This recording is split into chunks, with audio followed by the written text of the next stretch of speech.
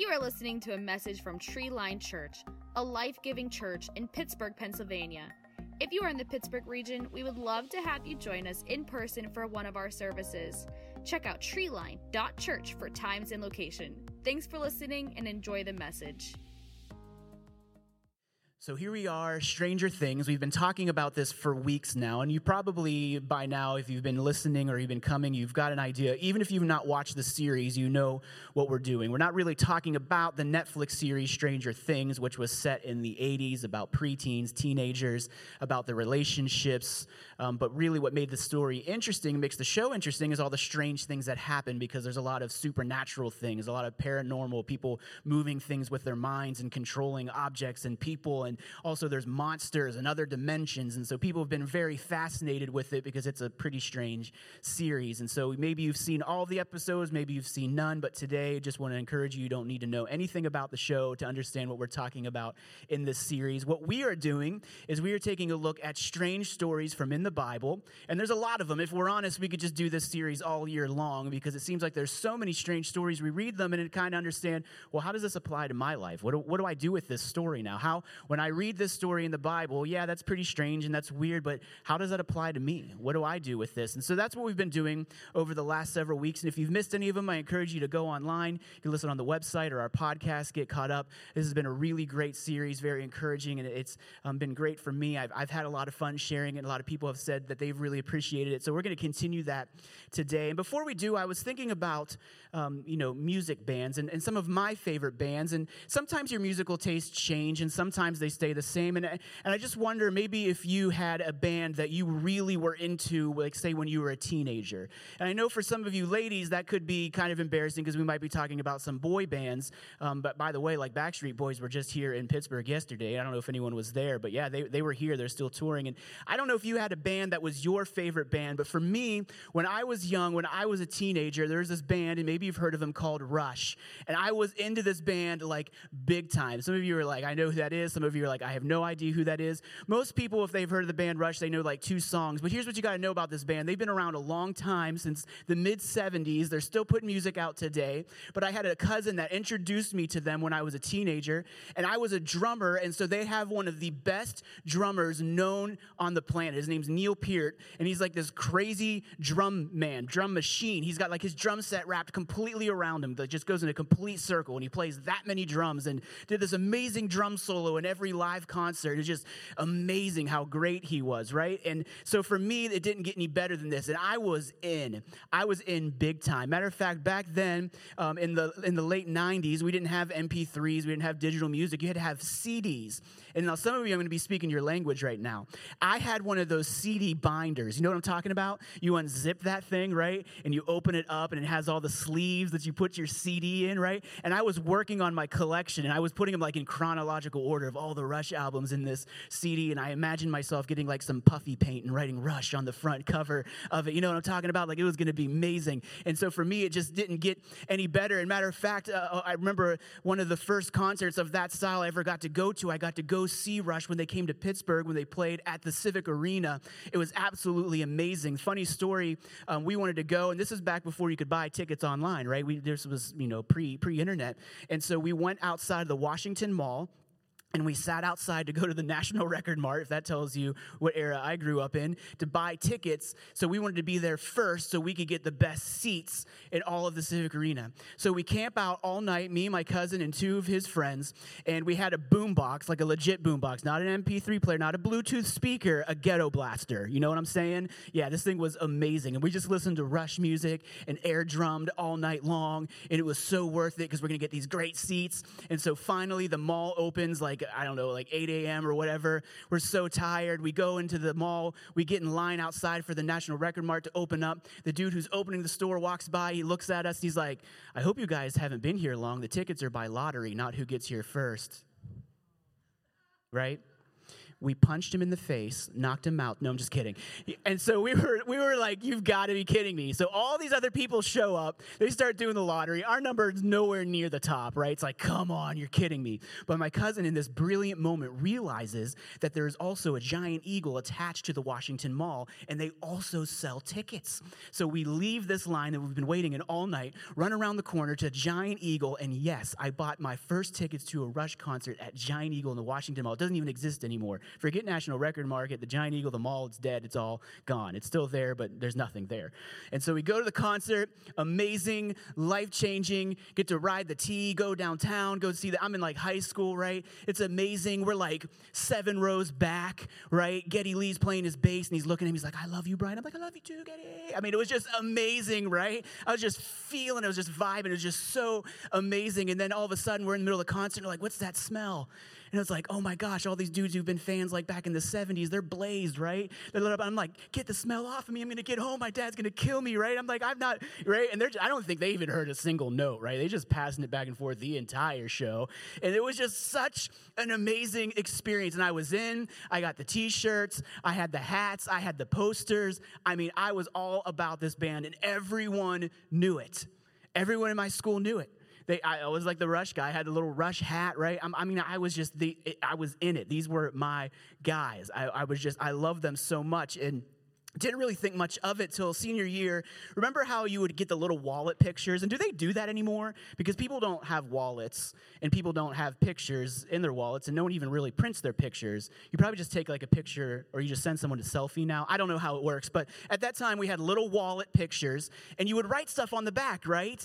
You know, dearest Brian, you were just the most amazing friend, all these, and you just never see them again, right? I still have my stack of pictures somewhere. I should try to find them. It'd probably be amazing to post them on social media today. But I remember one friend of mine, a girl, she gave me one of her pictures and, wrote the little dedication on the back and said some nice things about me being a good friend, everything. And then just kind of in the middle of it was like, you worship Rush.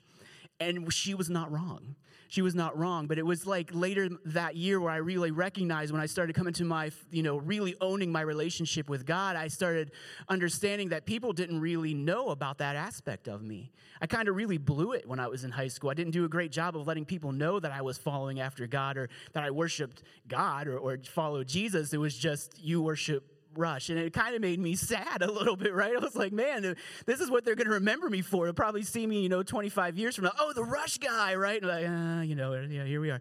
And so I'd still go see them in a show today. They're amazing, but for me, it just made me a little sad, made me realize that, hey, I kind of blew it, and what I was known for was not the thing that was most important to me. It was for this band who is awesome in their own right, but obviously wasn't or shouldn't have been the most important thing in my life. And I want to do this and talk about this story and kind of backs this up and helps us understand. But this is a strange story in the Bible, and I've got to give you a little history here because we're going all the way back to the book of Exodus, which is the second book of the Bible. And just to give you a little history for this is in the era where God's people would become the nation of Israel. So God's chosen people, the people that he favored, the people that he was going to make himself known to the world and all of history through. At this point in their history, they are living in Egypt. So they're away from their land. There was a famine. They all go down to Egypt, and they're there. Things are going good until another Pharaoh comes, and he sees all this opportunity for, hey, slave labor, right? So he has them working hard. They're oppressed. It's a terrible situation.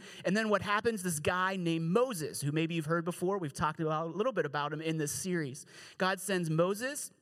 Moses comes to deliver God's people. They're getting them out of Egypt. Pharaoh says, no, you can't go anywhere. And then all these amazing, crazy, strange things happen. God sends all these plagues. All these frogs come. All the water turns to blood. All these flies. It's just a terrible place. And it's so bad that finally Pharaoh's like, get out. Just go take the people. And so fine, Moses gets everyone up. And this is like tens of thousands of people. This isn't like, 20 people caravanning. This is a lot of people.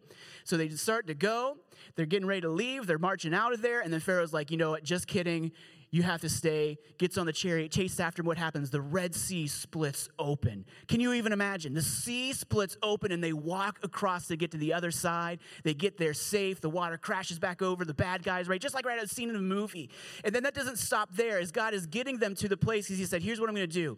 I'm going to get you to your promised land. Like, you were here, you were in exile. It was a terrible situation. It was a terrible place. But I've got a place prepared for you. Matter of fact, he said it is flowing with milk and honey. It'd be like now if they said it has the most amazing Wi-Fi, right? It's just like milk and honey. It just can't wait to get there. It's just going to be so amazing. And so they go and they're on the journey, and it's miracle after miracle after miracle. Matter of fact, God sends a pillar of fire by night and a cloud by day that they follow so they know where they're going to go. Matter of fact, they're hungry. They don't know how they're going to eat, and bread literally rains from the sky. Some of you kids wish you can make that. You wish you can make that happen with your kids, right? Just like they're hungry, boom, manna from the heaven, right? And so it's just amazing to see what God does over and over and over. These people had some of the most amazing front seats in our history to see miraculous things happening over and over and over again. And so this is their experience, their encounter with God. They finally get to this part on the journey where God's like, all right, it's time to get serious. Do you want to follow God? Are you going to enter into this covenant, this agreement that you are going to be his people, that you're going to follow him, that he's going to be your God? And they're like, we are in. How could you not be? Who would just be like, yeah, no, I'm good, right? How could you say no to that after that experience? So of course they say that they're in. And so this is where we're going to pick up our story. Moses now goes on to the top of this mountain, and they get this most amazing light show, right? God descends on this mountain. It's just like you would think in the movies, thunder and lightning and clouds, and everyone's like, I'm not going up there. And Moses is like, sweet, let's hike this thing, right? And so Moses climbs to the mountain. He tells everyone else, hey, stay here because God's presence will kill you. Okay, I'm good. I'm going to stay, right? And everyone else stays there. He goes all the way to the top to meet with God. This is where God gives him the 10 commandments. Maybe you've heard of that with like the stone tablets, and God gives them the commandments, but God tells them so much more when he's up there. He gives them instructions on how they're supposed to now follow their part of the agreement, the covenant, that all the things, the rituals, all the stuff that they have to do. And so this is where we pick up our story. They're all now wondering where Moses is, and Moses leaves his brother Aaron in charge while he's gone. And here's where we pick up this strange story in Exodus chapter 32, starting in verse 1. When the people saw how long it was taking Moses to come back down the mountain, they gathered around Aaron. Come on, they said, make us some gods who can lead us. We don't know what happened to this fellow Moses who brought us here from the land of Egypt. So they're getting impatient. They're saying, yeah, we're in this. We want to follow God, but we don't know when he's coming back down. Have you seen that thing? It's scary. He could be dead. We don't know. We need you, Aaron, to make us some gods. So this is what happens in verse 2. It starts getting strange, people. Aaron said, take the gold rings from the ears of your wives and the sons and the daughters and bring them to me. So they take all the gold, all the jewelry, they bring it to Aaron, and this is what Aaron does in verse 3. All the people took the gold rings from their ears and brought them to Aaron. Then Aaron took the gold and he melted it down and molded it into the shape of a calf. So you catch this? He takes the gold, melts it down, makes it into the shape of a calf. And when the people saw it, they exclaimed, "O Israel, these are the gods who brought you out of the land of Egypt." Pause there. Say, what?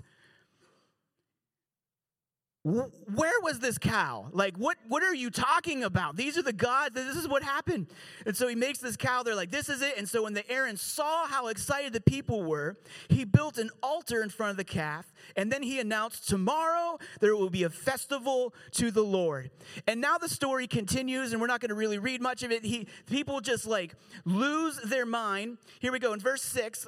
The people got up early the next morning to sacrifice burnt offerings and peace offerings, and after this, they celebrated with feasting and drinking, and they indulged in pagan revelry. Translation, it was a sick lit party, man. It was crazy, right?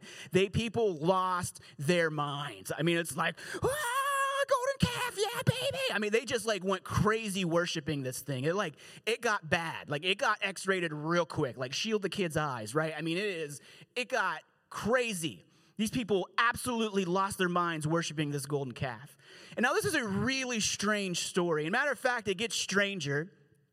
As Moses is descending the mountain, God rats out the people, and he's like, hey, you know those people you just let out of Egypt? Yeah, well, they're down there worshiping a calf, calling it God, and they're doing all this craziness. You need to go down there and get that under control. And so Moses comes down the mountain. He sees it, and it is a mess. I mean, it is just absolute disaster, right? It's like when you come home, you leave the kids for 20 minutes, you think it's going to be fine, and it's like, how could you have possibly burnt the house down in this short amount of time? This is what happened. Moses is feeling this way.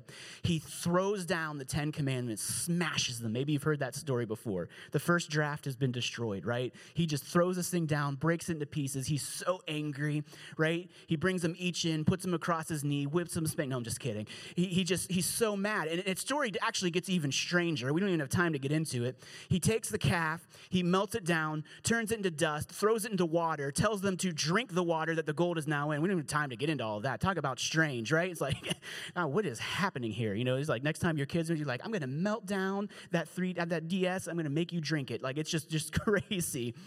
And it's what happens. It's a strange story.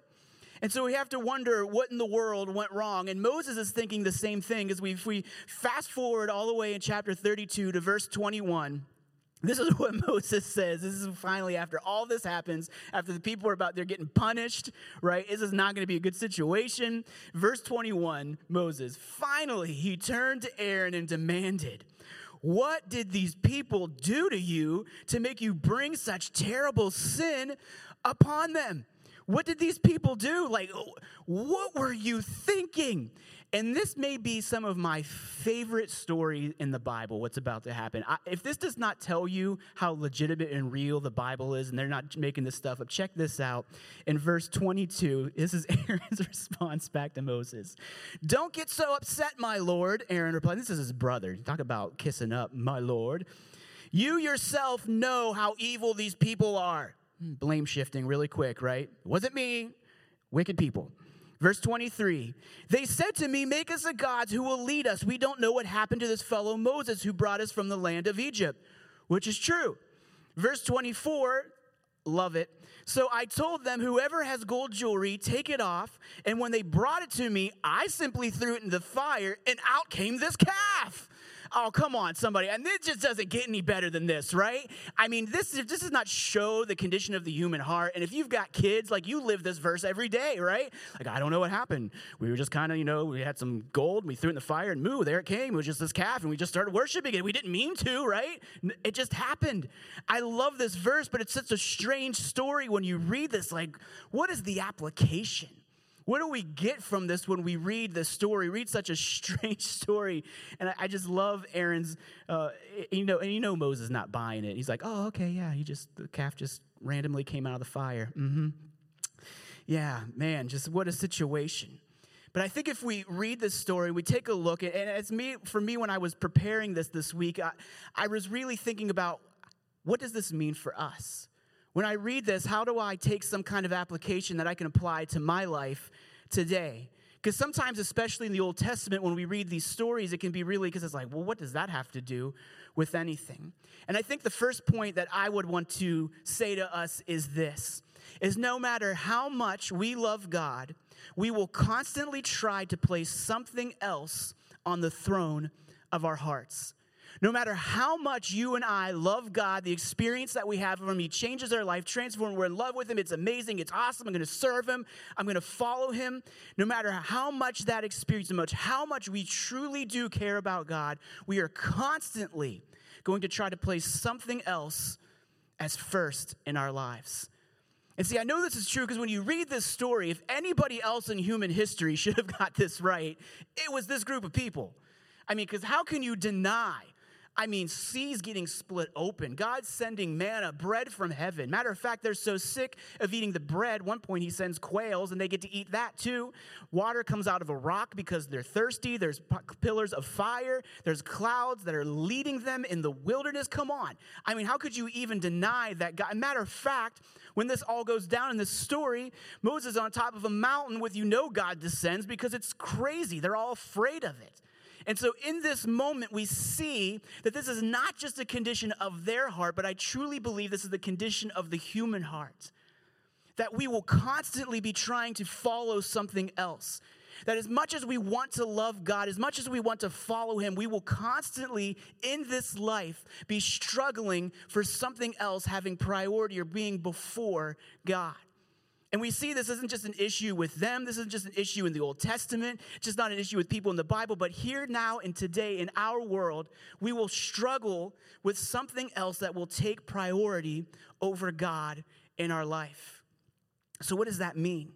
Well, there's this big old word called idolatry, and maybe you've heard it before. And what does that mean? What is idolatry? Because this is an idol. This was something that wasn't God. And for them in the Old Testament, it was a little easier to understand because they had God, and then they would literally make physical idols. That's what this calf was. This was something they would have probably experienced a lot of in Egypt. They had physical things, objects that they would worship. And we see this over and over again. And you would think they'd get this right now in this story, but they don't. Sadly, as they continue and progress in their history all the way up to when Jesus gets there and beyond, they're still struggling with worshiping all of these pagan or other things that other rituals and religions follow, and making physical idols that they would worship. So us, we don't really do that, right? We're not really concerned about making some kind of golden calf or an idol or something object that we put in the house and bow down and worship to. But see, I think for us, what we've got to understand is this. Idolatry is simply anything we place above our relationship with God.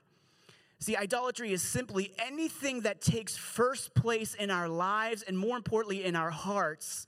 What is it that is most important to us? And see, here's what you got to catch on this. Idolatry and an idol, something that comes before God, this might not be bad stuff. These might not be things that are wrong. See, matter of fact, idolatry is something that's an idol in our life could be something that could be really great or even good.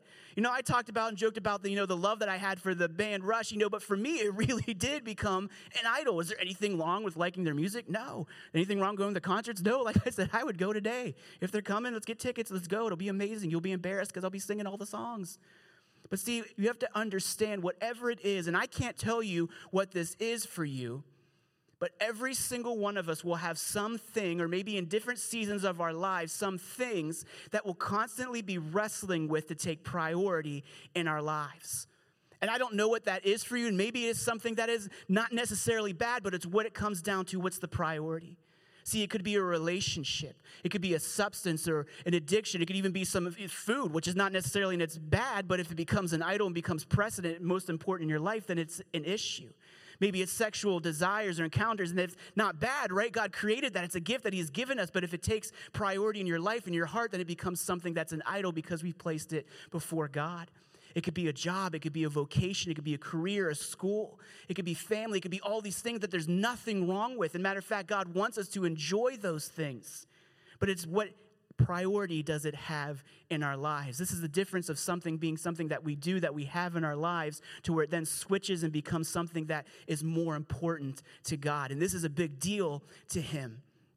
And why is that? And I think this next point really helps us understand this, is that until God is first in our hearts and lives, we won't fully experience his promises. See, when we hear this and we read this and we talk about this story, it's sometimes easy to think, well, man, isn't God just kind of full of himself? What's the big deal? Like, why does he need us praising him and singing to him? And why does he need to be number one? Is he just like some like crazy ego, right? And he's just like the crazy jealous boyfriend. Like, I saw you looking at that golden calf. No, I mean, what's the deal? And it's not the case at all. I mean, matter of fact, the Bible does say that God is a jealous God, but it's not some kind of creepy boyfriend jealousy. It's that he's jealous for us in a righteous way. He wants relationship with us. And think about it. He created us, designed us to have a relationship with him. We messed the whole thing up. He sends Jesus to make it right. Why? Paid an incredible price because he wants that kind of relationship with us. He's a jealous God, but we got to understand it's not some self-absorbed jealousy. It's simply out of that God loves you and wants his best for you. And many times what his best for us that he wants, we might not always think that it's the best. Point in case, if you have ever had children, at any stage, or you've been around kids, you know that what they want is not always the best thing for them. Kids just want to eat junk food, right?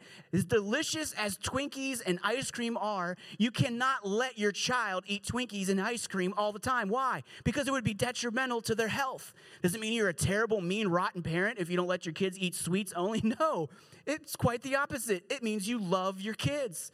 They might not want to go to school. They don't want to be educated. Forget that. I'm not into that, right? Just classes is not for me. What you're like, I don't care. You're going to school. You're going to learn. You're going to get good grades. Why? Because you're a terrible, mean, rotten parent and you want your child to be miserable? No. You want your child to be educated. You want them to learn and to grow. You want them to be able to get a job someday, right? Take care of themselves, to be able to provide, contribute to society, right? And so when we understand this is the same way that God lives for us, that it's not that he asks us to do things or wants us to do things because he wants us to be miserable and he's a terrible, awful father. It's quite the opposite.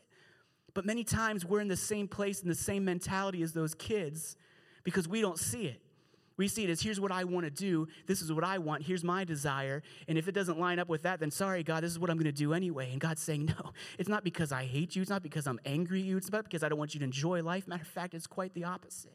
It's because God wants the best for you. And so until God is first in our hearts and our lives, we won't fully experience his promises. And here's what I want you to get today from this story.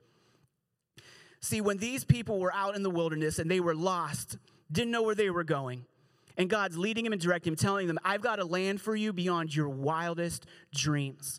And I know this season you were in, it was terrible. It was awful. Matter of fact, it was not my desire for you to have to be slaves, to be punished, to be tortured, to be tormented the way that you did. Matter of fact, it broke God's heart.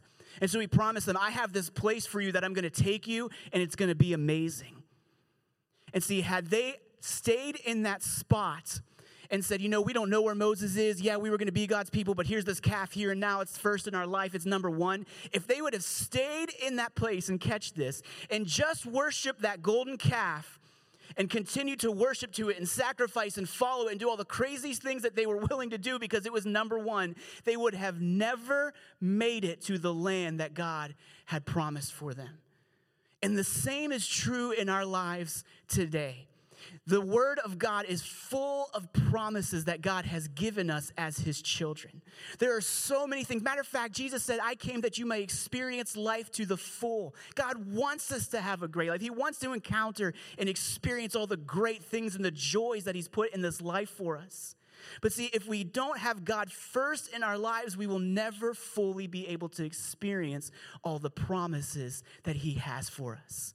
And this is where we get caught up sometimes. We're like, man, I know God's saying I should have peace. I know I should have joy. I know that's something he's promised me. I know that he said that I'm delivered, I'm set free, and that I don't have to be a bondage. I don't have to be a slave to the sin. I don't have to live this lifestyle. I don't get it. But see, what we don't understand, that until God takes first place in our hearts and our lives, and we make that effort to keep him there, we will not enter into the promises that he has spoken to us.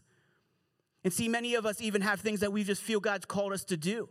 Or we have things that we feel that we want to achieve, or things in our family that promises that we're relying on God. But see, sometimes it gets messed up because we have not put him first in our lives. And why is that? Because this leads to this last point, which is really important.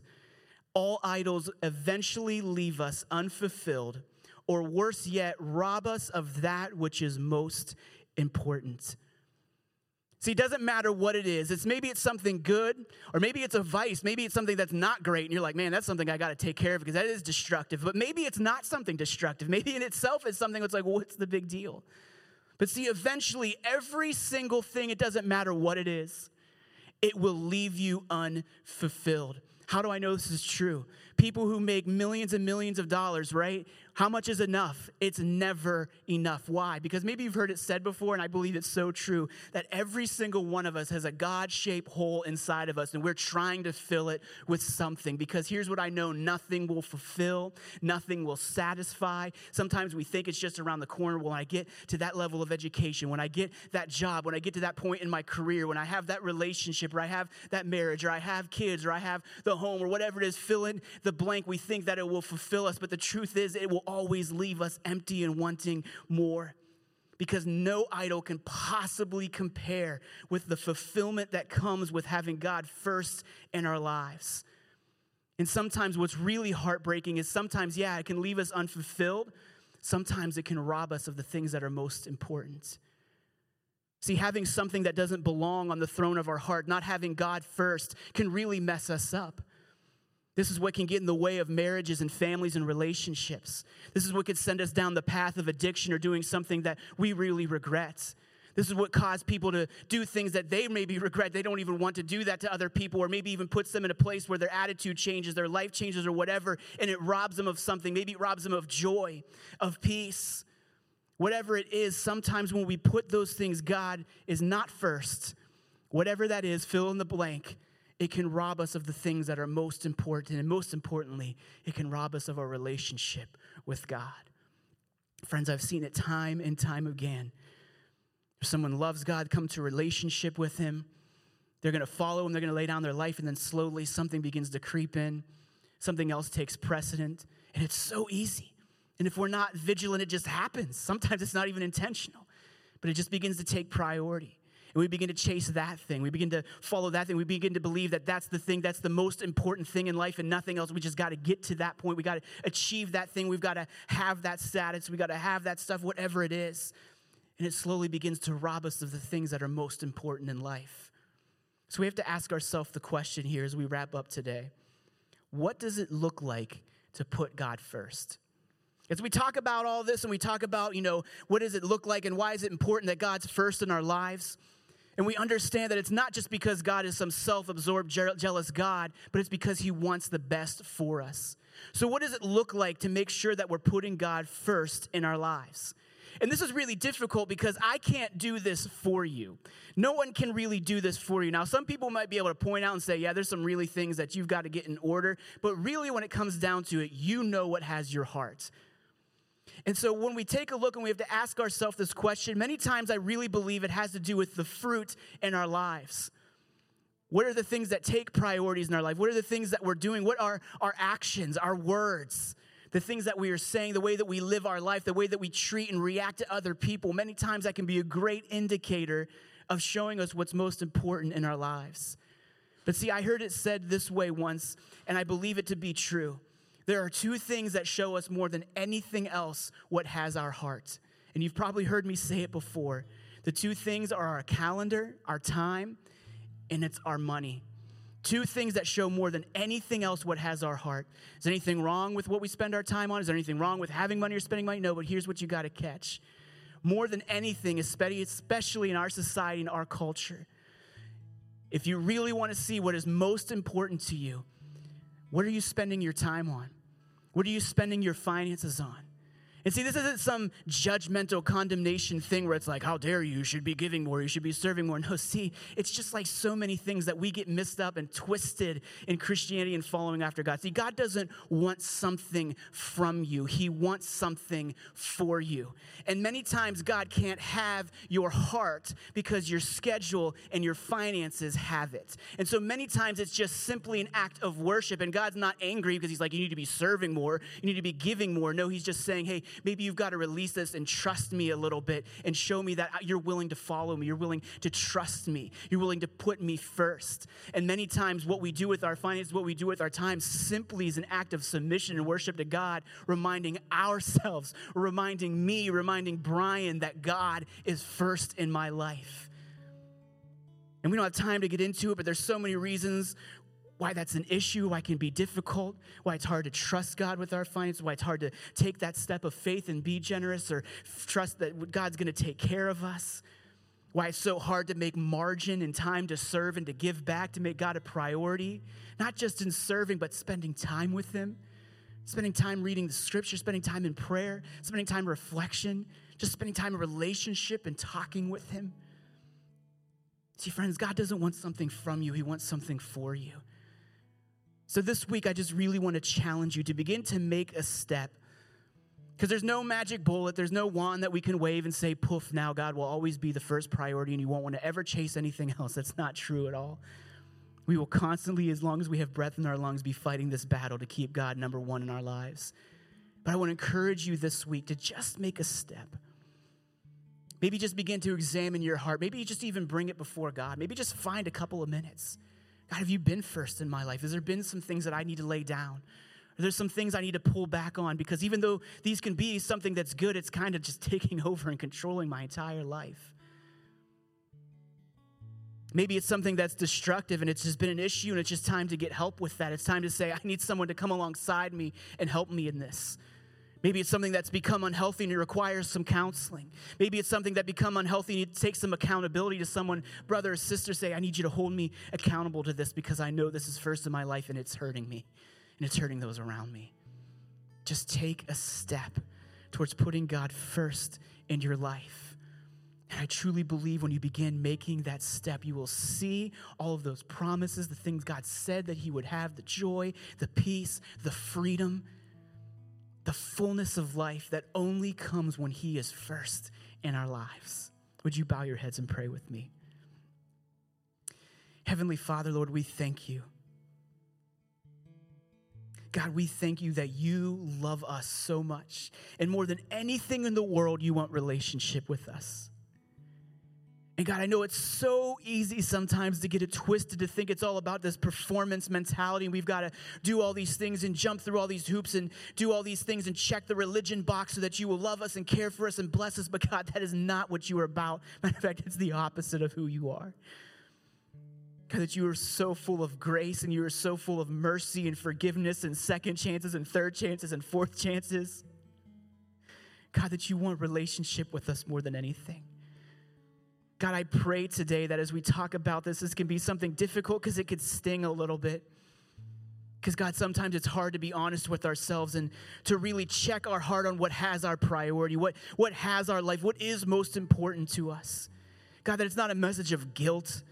It's not a message condemning people. But, God, it's the reality of saying, God, that you loved us so much.